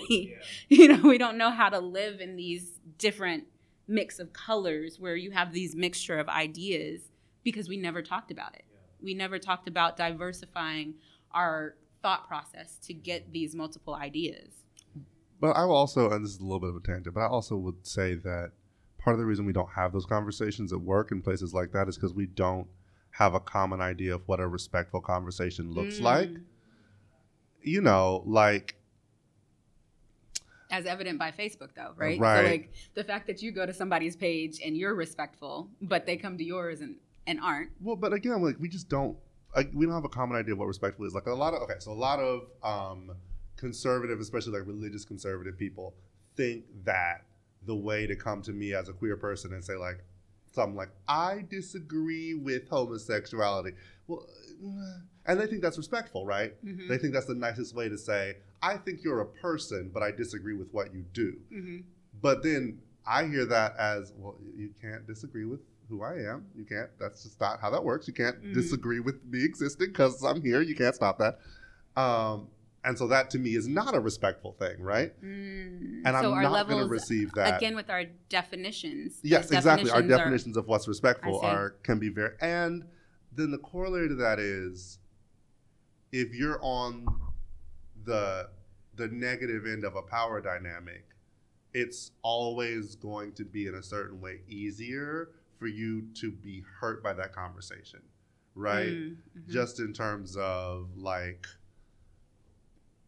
I mean, in part because like the power dynamics still exist in the workplace, right? So I once had a coworker, oh my God, I once had a coworker talk to me about like all the crime in Baltimore, and I don't know, he named like 3 cities that were like traditionally have a lot of black people and governed by black people. And I was like, okay. And I just kind of left the room because that was not, because like, A, you can't get angry, right? Because this is a workplace. Mm-hmm. And this is like a very frustrating thing that like I obviously have strong feelings about, but you can't have strong feelings in the workplace. And then on the other end, so I agree that's the place where we should have those conversations, but we need to develop new, and employers should like develop new norms about, you should talk about this in the workplace because this is something we're going to face as a company. This is something we're going to face as a diverse workplace, but these are the ground rules. Mm-hmm. You know? Developing rules that help you. And also, I think people are afraid because we live in I'm going to file a lawsuit on you because you hurt my feelings type of society. Like, I don't say anything at work because I don't have time for you to be filing grievances. I don't want to ask you anything. I don't want to know about, I don't want to talk. Because if I offend you, we've become so, I'm going to file a lawsuit because so I think people are afraid of that too. Yeah. If I hurt your feelings, you can file a grievance on me. Well, and another thing that's not clear. It's not, again, like if we had clear norms of like, this is respectful, this is not, then it wouldn't be a thing of, you'd just be like, people would know, oh, you can't file a lawsuit for that. That's just normal conversation, right? Or they would then think, if I were to take this before anybody, nothing would ever happen because we have these tools and rules that we use to govern. But the problem is we don't agree. Yeah. The problem, and the judges don't agree. They do not. We just had, this is briefly political, but not really. We just had a huge wave election in 2018.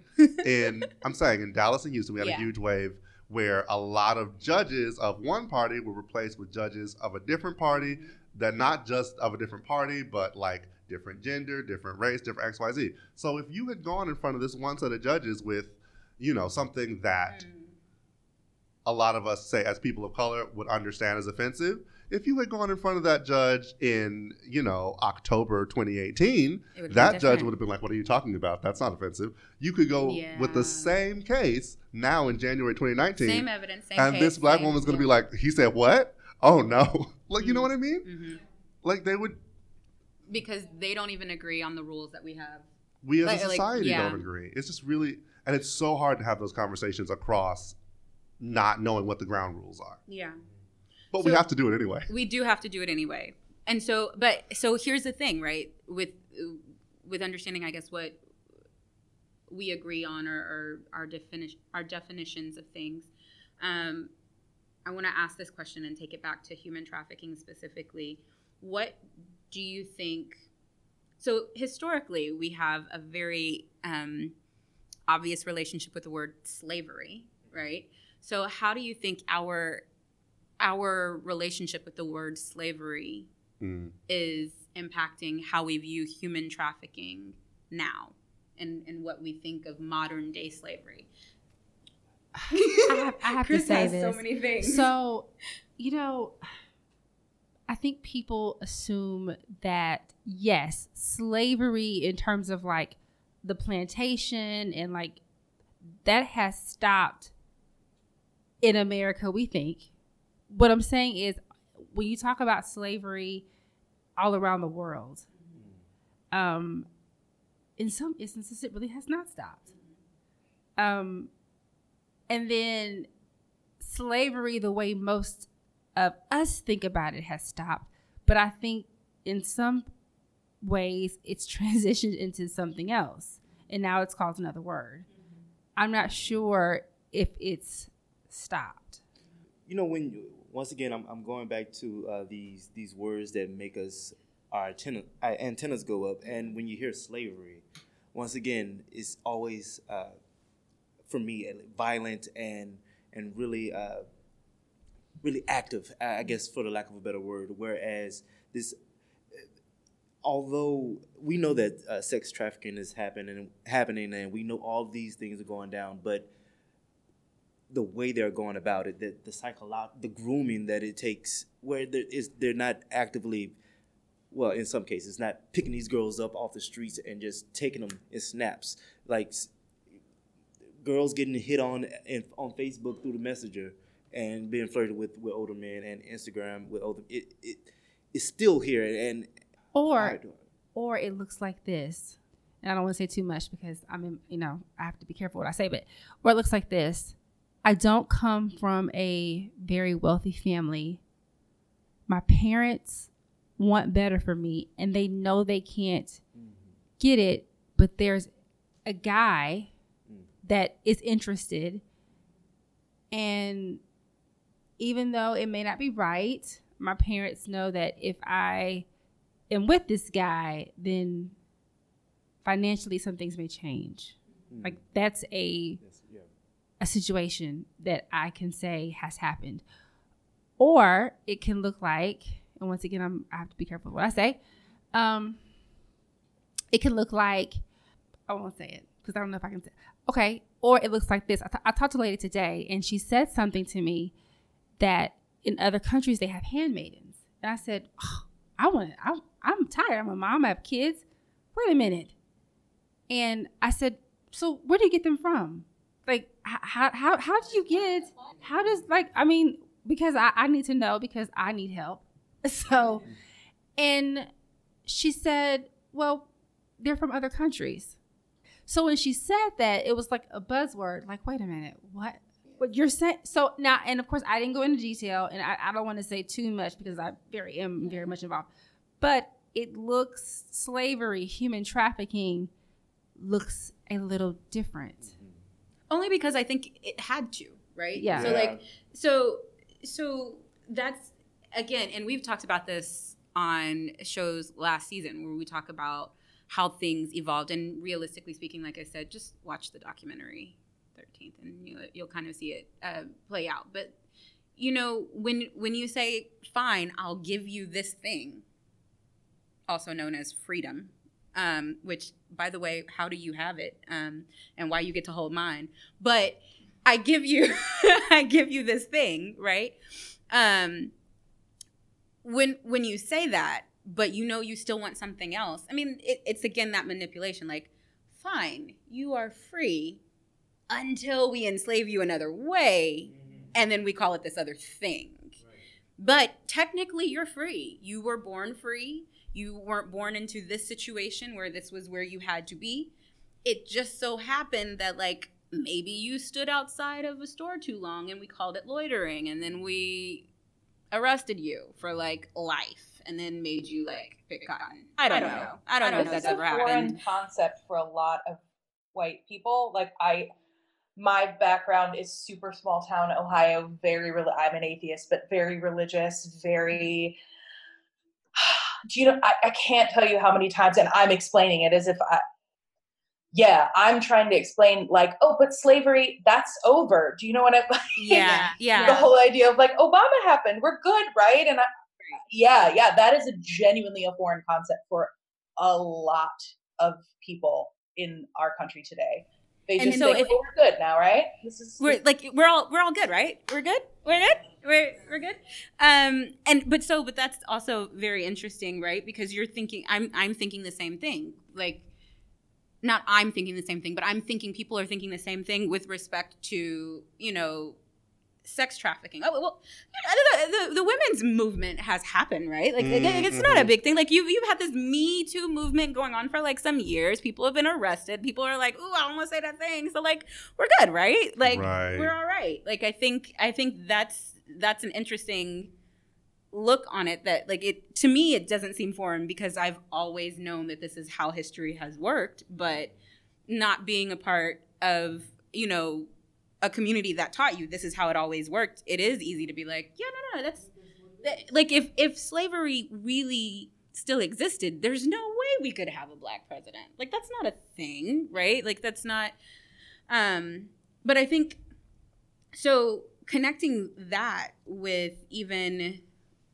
so this article that I read specifically about the R. Kelly thing, and now I got to see if I can find it, but basically they talked about how black women or girls are viewed, here it is, are viewed less innocent and more adult-like than white peers. Mm-hmm. And so going back to what you said about what was said in that case, this goes back to that. But I also think, and it said it somewhere else in this article, but I'm just going to wing it so you don't have to listen to me try and skim. But it also goes back to what I know of the way white slave owners justified having slaves, which is black men and women do not feel, they're not humans. So they don't feel as much pain. The way that white people do. They don't have emotions. That's why it's easy. That's why it was taught that way. That's why that thinking was taught through generation after generation after generation of white people, is to be able to justify why it's okay to sell this child to somewhere else, because that mother doesn't have emotions to have a feeling of longing and separation. That child doesn't have the capacity to experience the full range of humanity. And I think that understanding, again, our history with the word slave and slavery would help us understand why people can sit in a jury box and be like, I didn't believe her because of the way she looked and talked and the way she acted. Like she was acting like she did. And I think one of the things in this article said the things that she was doing wasn't childlike. She was doing things that were very adult-like. And I'm like, there are a lot of adults that do a lot of childish things. That don't make them less adults. Right. Like, you know what I mean? So I think understanding, for me, when I was reading, I was like, that has to come from our history of what we think the word slave is, what we think the word slavery is, and how that's also impacting how we interact with these people, the black women specifically in this particular case. Mm-hmm. And on top of that, being that some of those kids, like we said earlier, I keep going back to this, but it's not violent, and because we don't see it out of sight, out of mind situation. Like, they're not screaming for help like a slave would. They're not trying to run. They're not trying to get away. They accepted the money. They did all these things. So she wanted this, and why are we here in the first place? She obviously wanted all this stuff to happen, and now that she's, getting cut off, it's all his fault. How dare you blame R. Kelly for stuff that he did as a grown man? And what about her? And because it don't look violent, and because it doesn't look, we just don't, because we're taught to look for, like I said, we're taught to look for certain signs, and certain signs are obvious or should be obvious to us. Well, obviously she is in school. You're picking her from school or whatnot. Obviously, she's a young girl, but as a person looking outside in, I don't know who this young girl is to this young man. I don't know, or this older man in this case.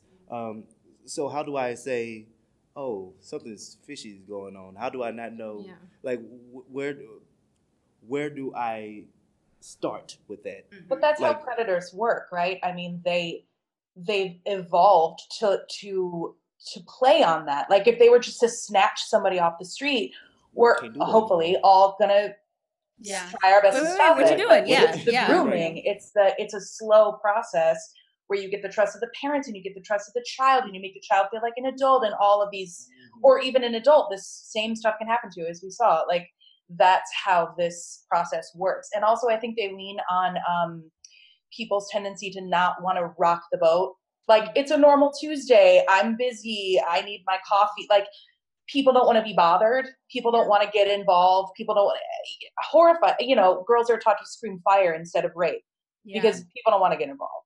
Like, don't scream that. And that's also super telling too. Like, when and I have been taught that. I have been taught to scream fire instead of rape. Wow. That's what I've been taught. I mean, for years, I'd say I learned that.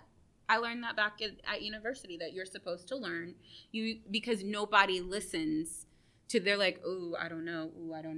And especially now, because again, it's so prevalent. Like, at minimum, there's a waffle. And do I get involved? Like, somebody's screaming for help, I'm gonna get involved. But there's at minimum a thought process like, what do I like? What if this person is? What if this is a lie? What if this is just to get my? Does that mean I I'd have to appear in court, or at minimum, there's a waffle versus fire. Everybody can die in a fire. Let's go find out what this is. Right. You know what I mean? There's that.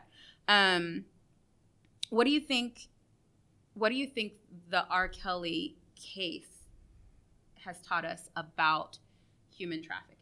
I think that it comes in all forms. It can look different. You may have to be the advocate even if a girl's parents are not.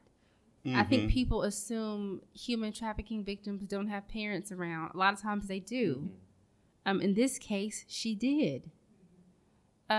So people have to realize you may be the advocate. Mm-hmm. And it may be uncomfortable and it may not feel good, but you can't depend on her parents or her family members to scream for her. Sometimes you have to do it for them. Well, and I think also that sometimes you have to look at signs where even the person might say that they're okay because they're being coerced. You know what I mean? Because they're in a situation where, again, your food is dependent on this person, your shelter is dependent on this person. Mm-hmm. They make sure that you have no money of your own. So if you try to escape, threatened to kill their family at one point. Right. Yeah. But sometimes you have to watch these signs over even what the person would tell you that, oh, no, it's okay, I'm fine. Mm-hmm. Yeah, but you don't have any money of your own. Even when you said you were fine, you looked at him 5 times before you answered. Like, am I fine? Am I good? Am I fine? Well, so, and I listened to this audio book. Now I'm about to say it wrong, but it's about pornography. Sorry. Fine. The Last Days of August. August Ames apparently committed suicide. I think maybe last year or something like that. But she was in pornography. She was married.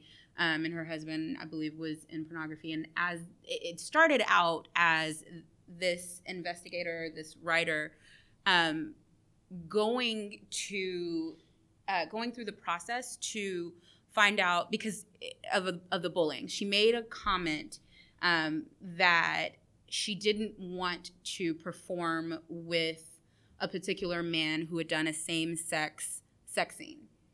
And that, of course, elicited response from people who were like, "Oh, she's homophobic. She's, whatever, right?" So they go through this list of things, and apparently she had this big amount of pushback for saying that person was on her no list, people were saying things like, you should just jump off a cliff. Like, if you think X, Y, Z, or if you think you're better than this person, blah, blah, blah, blah, blah. So for whatever reason, whether you agree or disagree, she received whatever bullying and she committed suicide. Well, during the portion of him interviewing to find out really how cyberbullying played a part in the the land of pornography, even the hierarchy of women having no list and the power that they have no list, but then they also have husbands or whoever who may or may not control the no list, even in the process of saying who is going to be on your no list and who's not. He starts to find that maybe that's not why she committed suicide at all. And so it goes through this long list of things, and one of the things that was said is she had a particular scene with someone who was particularly rough. And I think this is important because we talk about consent also, and how you can, in fact, revoke consent, and how at some point you can be 1,000% down, even at the point of you're accepting money for this. So you're like, yeah, that's cool, we good. And then something doesn't seem right. And so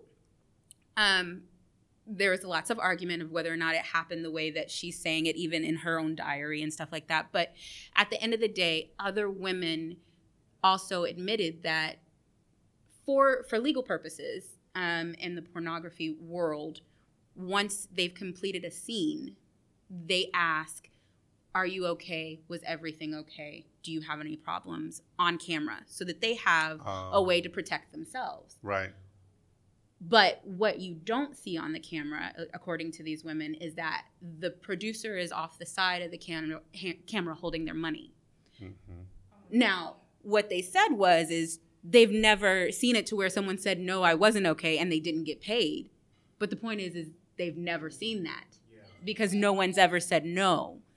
And so those things where you're talking about even consent, even if you're talking about in pornography where women have signed up for this for whatever reason, at some point, even to the point that you've said yes 8 billion times, there's still a point where you can still be exploited. And it still could be, this would be an example of human trafficking, but it would be dismissed because she's a porn star who signed up for it, showed up to work, took off her clothes, and had sex.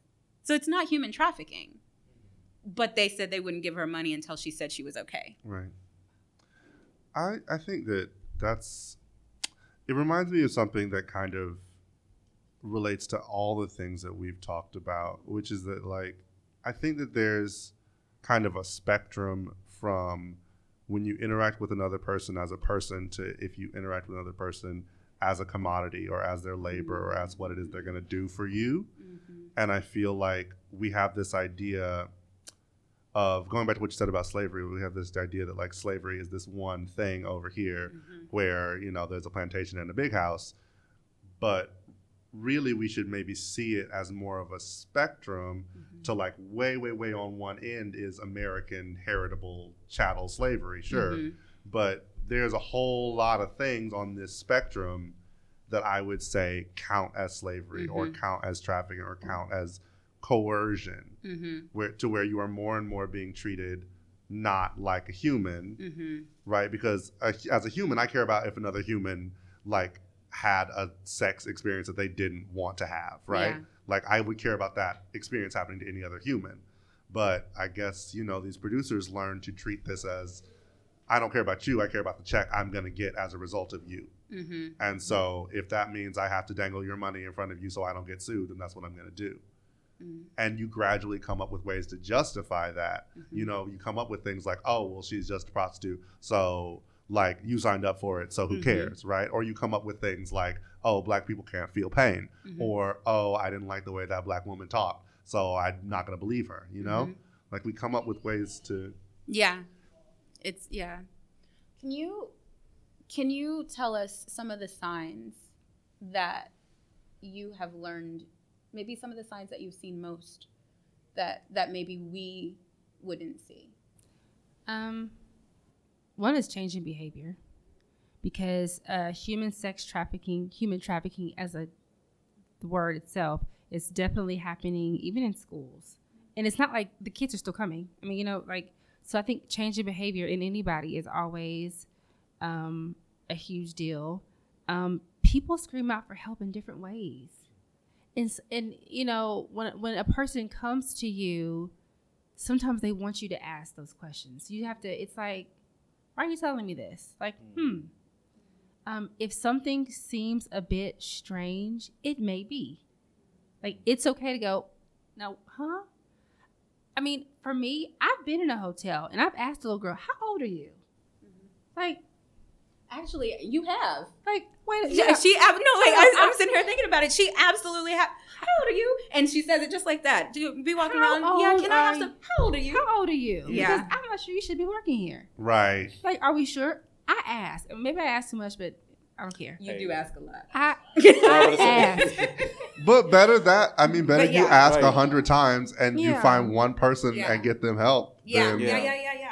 But I mean, I feel like she's done that all the time, and it just all the time that I've known you, and all the time I've ever known you, you have done that where we'll be in a hotel and she'll be like, "How old are you?" Or someone at a restaurant, "How old are you?" How old are you? And I just dismissed it as she nosy. Like I literally, until this moment, if something doesn't seem right, I'm gonna ask. If you're in the airport and you see a person that's kind of standoffish, they don't look right, it's okay to say, "Are you okay?" Because sometimes they really want you to ask. Yep. Are you okay? Like, I just learned something about my own actual best friend. Yeah. I asked. It just never occurred to me that's why you're asking those questions. I'm asking, like, how old are you? Because you look like you're 15 and you probably should be here. And sometimes they will tell you, like, well, you know. So I've learned to get out of my own comfortability and ask questions. Airports. especially airports. If you see a kid sitting by themselves and you know it does not look right, ask. Yeah. Are you okay? Right. See, and I would be worried to do that because there are these parents that feel like they can just be way over here and their child is like in another term. I'm like, excuse me? But does it hurt to ask? Yeah, I asked. Are you okay? Like, but then also on a certain level, like, as a black man, I would be scared to ask that and I was actually going to say especially small Caucasian child. So because I have done that before where I've been like, are you okay? And then a mom will come out of nowhere. You know, the mama bears will come legit out walls. And she's like, what are you doing? I was like, I'm sorry, I just saw Kim here by herself. I just want to know she was okay. So my husband and I have had that conversation. And so, like, there have been times where we've been out together and I'll ask. I'm like, you don't ask because I don't need those kind of issues today. Not today. Or tomorrow. Okay. Yeah, no. But I ask anywhere. Airports especially. Yeah. Are you okay? What about things that you think, you mentioned the hotel, but what about things that you think that we do daily? Like, are there signs besides something just sitting in your gut and you know it's not right? What are things that you see? Is it a body language thing? I would say like body language, someone being standoffish maybe. Definitely a change in behavior is a huge one. If they look too young to be in a certain place, you need to ask.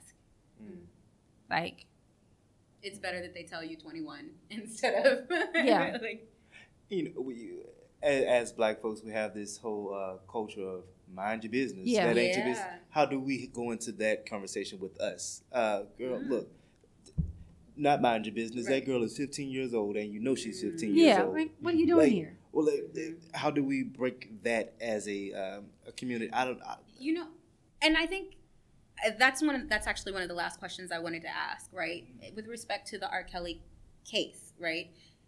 Seeing the amount of brown women who are out and still supporting him now, in this moment, right now, buying of the tickets, standing outside of the courthouse, in this moment, which, to be fair, is not super different from what I've heard other white women say about other white women and Trump, right? So the way that I've heard other women say, how could you support Trump and the things that he's said?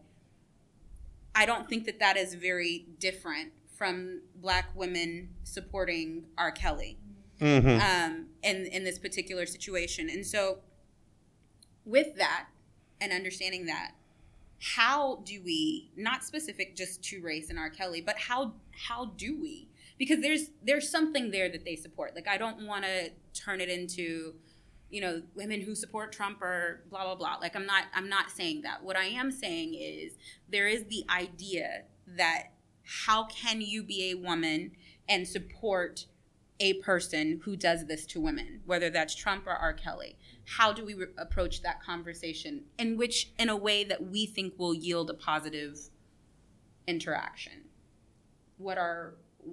How do we do that? I don't know. I mean, because I feel like all this stuff starts in the home. I feel like, teaching boys and girls at a young age, this is how you treat a human being. This is how you interact with you. And then you send them off into the world, and you just hope and pray that other parents are having these same conversations. But then what if they're not? And just being, I don't know, like I said, I don't have a child yet. I always imagine myself being a very honest parent and like letting them know there are demons in the world, but there are also angels. There are good sides and there are bad sides. You need to be prepared, and letting them know that immediately. But how do you do that without scaring the child half to death and not wanting to even go outside, but also wanting them to, I don't know. I don't know how you ride that line. I think a solution might be, instead of focusing on the perpetrator, to focus it more on believing victims. I feel like, so first of all, take any energy away from these people who are doing awful things is always a good thing. But building more a society that believes victims believes people that need people to believe in them. And when someone comes forward to support them and hear them, as opposed to smacking them down, especially if they're a person of color, if it's a little girl. I mean, like victims need to be heard. Victims need to be supported, and they don't get that in our society by so many people. And I think changing that mentality would go such a long way. Whether this person is guilty or not, from the moment a victim comes forward, it stops being about that person as much, and it starts being about the person that was so brave to come forward and tell their story. I think that focusing on that might turn the tide in some way. I do think that like making a culture of believing survivors is part of how you change people's minds, Mm-hmm. Like if I just take it reflexively for granted as, oh, okay, yeah, I believe that. I mean, yeah, it happens all the time, so I'm not surprised it happened here, right? Mm-hmm. I think if you just sort of automatically have that response, then people around you will learn that that's kind of the normal response to have, mm-hmm. It's a learned behavior. So it's like model by example type of situation. And I think that is part of how you start reaching, because that's part of what's going to soften people's heart to not automatically reach for the, oh, she's fast. You know mm-hmm. what I mean? Mm-hmm. So mm-hmm. that then they can begin to hear what people return to them saying. That humanity that we were talking about, people try to take away. Yeah. So I, as we close up, what I usually like to do is do a round table where we give a takeaway and a leave. So what is something that you would like to leave, and what is something that you're taking away from the conversation? And anybody can start first, and then we'll go around from there. I think what I would like to leave is that sex trafficking, like we said, it's not always a violent. It doesn't always look violent. It doesn't always look like a creepy man snatching your kid and throwing them in a van and shipping them off across the world. It doesn't always look like that. It doesn't always look like the guy with the candy. You want a candy, little girl? It doesn't look like that. And I'm glad now that we're starting to get this stuff is becoming visible yet again. But although I feel like women still are being ignored, at least it's hot. And at least people are paying attention now, and at least these things aren't just blowing by in a few weeks or months or whatnot. Like, we still want to know what's going on with Kavanaugh. We still bring up Trump and his predatory ways. We still talk about these things. And I'm sorry, not Kavanaugh, Weinstein. We still want to know what's going on with all that, and we're still involved in it, very much involved in it. And I think, like I said earlier, we need to be upset and stay upset, and not listen to these. Not give in to the simple. Well, what about her? And let that sit and think about it too much. It's like, well, she did want it, but she's 15. She's 14. She don't know what she wants. She don't know That's literally a thing my mother used to say, and I used to get so mad because I was like, I'm 15. I do know what I want. No, I didn't. She was right. You're 15. You don't know what you want. I want pizza. You don't know that. You want tacos. You know what I mean? Like, and you're going to get them. Right. And you're going to eat them and you're going to be happy. That's true. That's very true. And one thing I'm leaving with is, like I've said like 3 or 4 times, I want kids, but the way I grew up with my mother, she was always working, so we never had that. Even though me and my mother are extremely close, we never had that. I never had that guidance, for the lack of a better word. I had to learn it. I had to learn what to watch out for and what to look for in people, and sometimes had to be burned a little bit before I found it out. And it's no fault of her own. She was doing her own thing. She's a whole human being who had a life before me and have a life with me being in there. She can't be on my back 24/7 trying to protect me. But I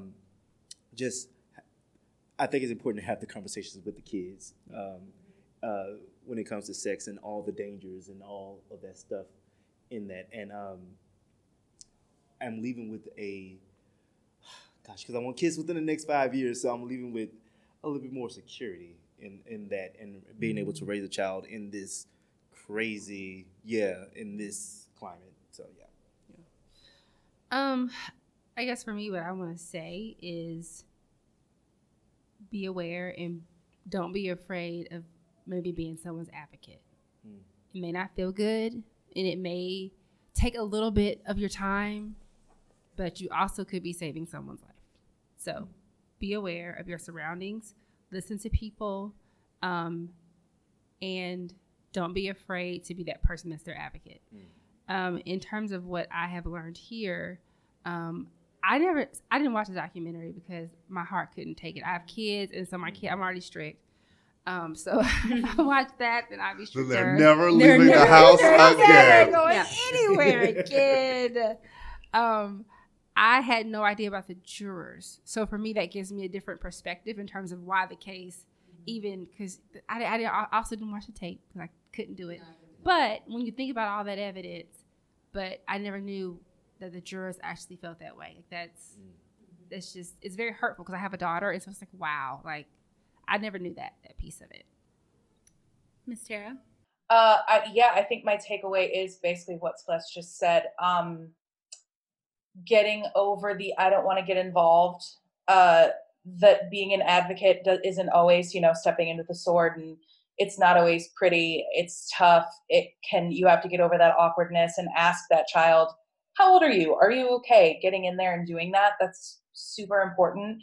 And worst case scenario, mom comes running up and everyone's fine. Like worst case scenario versus best, like what you can do for another human life. There's just no question, like from the little things all the way to really advocating for someone and maybe not making a ton of friends, but making a difference in someone's life. That can be a little effort from you and life or death for someone else. So thank you, Celeste, oh man, I've learned so much about all of that today. And I think my leave kind of goes back to when we were talking about Facebook and having these tough conversations. Especially you just need to listen. I just wish that people could set down their defensiveness. And everyone's got privilege. I feel like so many white people I know don't really get what privilege is. And it's not you were born rich. Like it's not that simple. Everyone's got it's woven into everyone in some way. And when it's challenged, so many people get so defensive, but you just set it down and step into someone else's shoes. Just exercise your empathy and just try to understand where someone else is coming from, as opposed to just popping off and getting crazy on Facebook or in person, so that we can have these conversations, because change isn't going to happen until we understand one another. And I just put down the defensiveness and try to understand your fellow human being. Is if I could leave anything, that's it. Mr. Silverberg. Well, my take is the same as yours. It's just like I have to like go ask some small looking people how old they are. But really, and like I don't know. I think I have a flight coming up in like about a month, and so like I feel like I'm gonna go to this airport with a totally different like. Or it's another set of eyes. Yeah. Just being hyper vigilant. Right. Particular well, point. and it's also, probably part of the reason they get away with it is because where are we like more focused on ourselves than the airport? That's like, real. Where are my bags? Yes. And I'm going to TSA and I'm late for my flight. You know what I mean? Yeah. Like, but okay, keep your, especially like, and I'm sure they take like the red eye flight and the like the late at night and the early morning flight where no one is paying attention to things. Mm-hmm. So, more vigilance. And then my leave is, I just want to say again, like, you think about labor on a spectrum and there is a point at which, like, we exploit labor so much, or you reduce a laborer so much away from being a person to being just this commodity. Like, I think that's the common thread through all of this. Like, human trafficking is, I don't care what your needs are as a human. I'm going to treat you just as commodity, just like you said, like they're a piece of luggage on this flight. And R. Kelly with these women, like, he just reduced them to solely, what can you do to gratify me sexually? The rest of it, I don't care about. The rest of it, you as a human, like, really, like, you as a human need to eat? I don't care. You as a human need to go to the bathroom? I don't care. I'm only worried about this thing that you're doing for me. And I think that in some ways, when we think of the word slavery and all the evil that will conjure up in your mind, that should also conjure up in your mind any situation where somebody is just totally reduced. They don't have any protections, so they become only what they can offer to somebody rather than what they need for themselves. I think for me, ditto, like right for the takeaway, I think there are two things. One, I learned something about you. Like I said, I very, it's real easy when you're really close to somebody to dismiss little things. I'm like, nah, it's just Celeste. She just asking questions because she knows you. But that's not, like I think that what I learned is not only why you do it. I think what stands out to me is it's so simple, because I've seen you do it so often that it literally takes 5 seconds from the time. It could be like she and I are having a conversation. It's 5 seconds. She says, "How old are you?" The person gives her an answer. She's like, "Oh, okay," and then we keep going. Because I have seen her do it so often, I realize how small it is just to ask one question that could maybe open a door to, really understanding something. So I think that would be a takeaway for me. And as well as understanding, like you said, the way you called it, the spectrum, but that website that listed 25 different ways and not knowing that I interact with it. And even as Celeste said when we first opened, how prevalent it is in Dallas, really in Houston. And I imagine it has a lot to do too with the airport system in Houston, but and how that's moving even into Dallas, and knowing that. So putting those two things together and saying there's this list of 25 things and there's a spectrum of understanding what slavery and human trafficking is, and then knowing how, like, the proximity of it, I think is eye-opening and almost earth-shattering for me.